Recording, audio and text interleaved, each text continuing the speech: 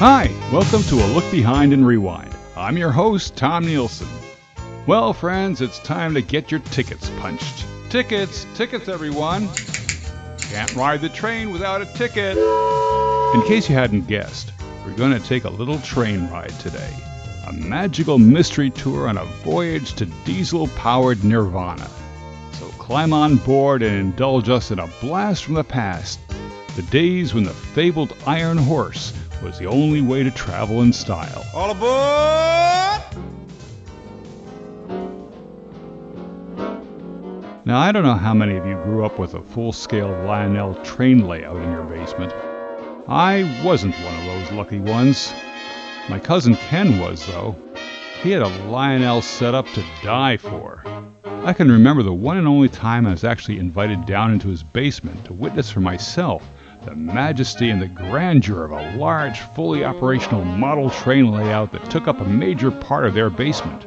He even had the special cars that unloaded milk cans, a locomotive that belched out real smoke, and the most amazing, carefully planned, meticulous attention to detail in just about every aspect of the layout, from track beds to picturesque mountain scenery. When I first saw this fantastic train layout, I began lobbying my old man to get one of my own. Of course, we didn't have the same resources as my cousin Ken, nor did we have the spare room in the basement. A lot of our cellar was taken up by my dad's workshop, as well as a large section devoted to indoor clotheslines, where my mom hung up the laundry on days when going outdoors wasn't possible. So I would have to be content with a rather small area in the northwestern section of the basement. But to make up for that, my old man crafted a wonderful little L-shaped wooden platform where I could start building my train layout.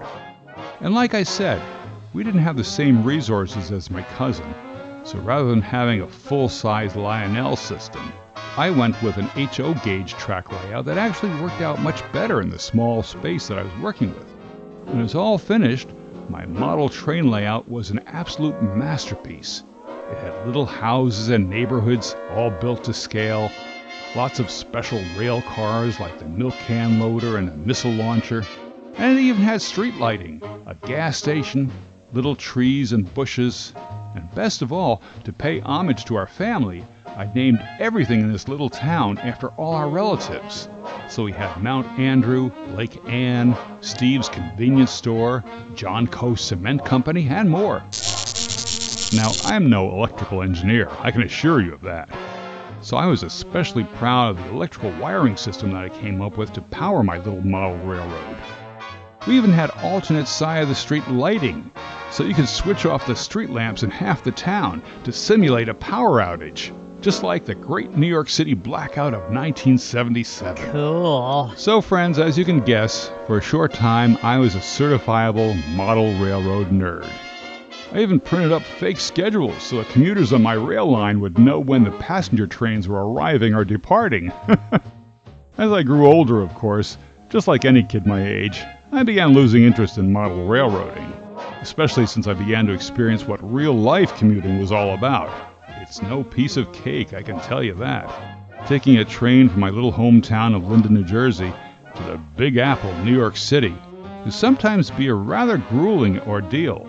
And since the Penn Central Railroad went right through the industrial neighborhoods of Newark, New Jersey, we were exposed to some of the worst urban blight you can ever imagine. Whoa! To be honest, not all of the properties that fronted the rail line were in that bad shape. In fact, my grandparents' house in Bayonne, New Jersey, had a backyard that overlooked the main line of the Central Railroad of New Jersey. And my grandfather, proud urban farmer that he was, devoted his entire backyard to cultivating a small tomato farm which took up every square inch of their yard.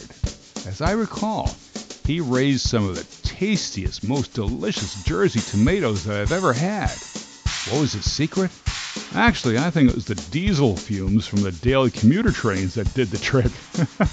They were much more powerful than any commercial fertilizer that you could buy in the store. But I digress.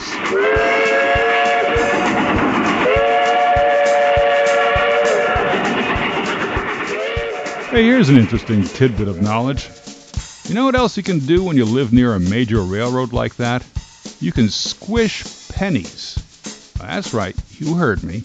I had a friend who showed me how he would lay a single copper penny on the rail, when no trains were coming, of course. And then later in the day, after a few passenger and freight trains had gone by, he'd go back and retrieve his new work of art.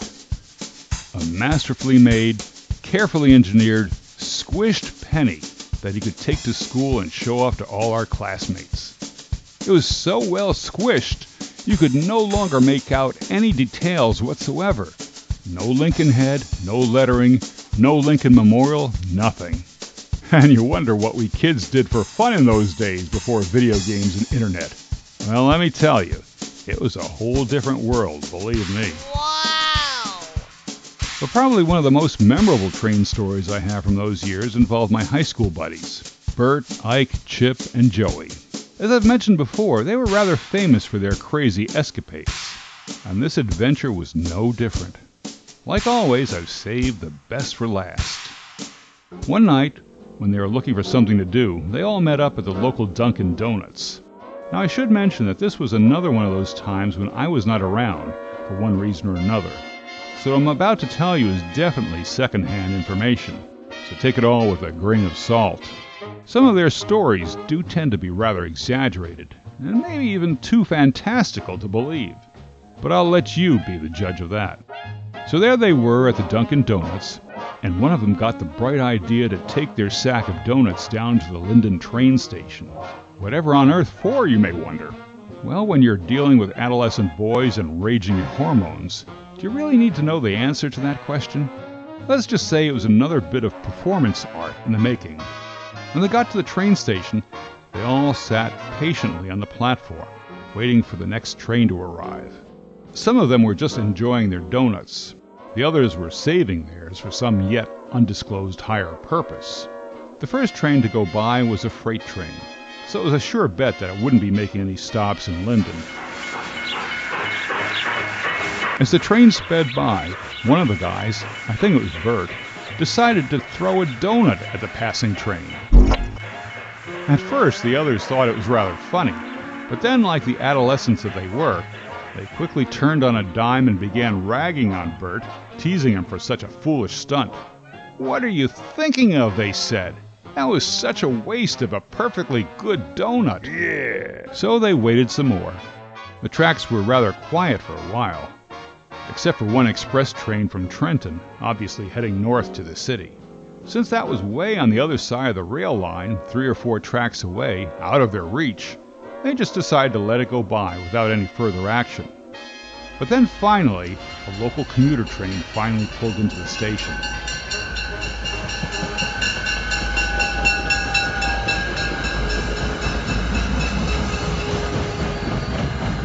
It stopped, passengers disembarked, all rushing to their respective cars in the parking lot, and as is the custom, one of the conductors got out as well, standing by the side of the train to supervise the proceedings. And it was then that a sudden, unexpected brainstorm blew in, hitting Joey with all the subtlety of a 2x4.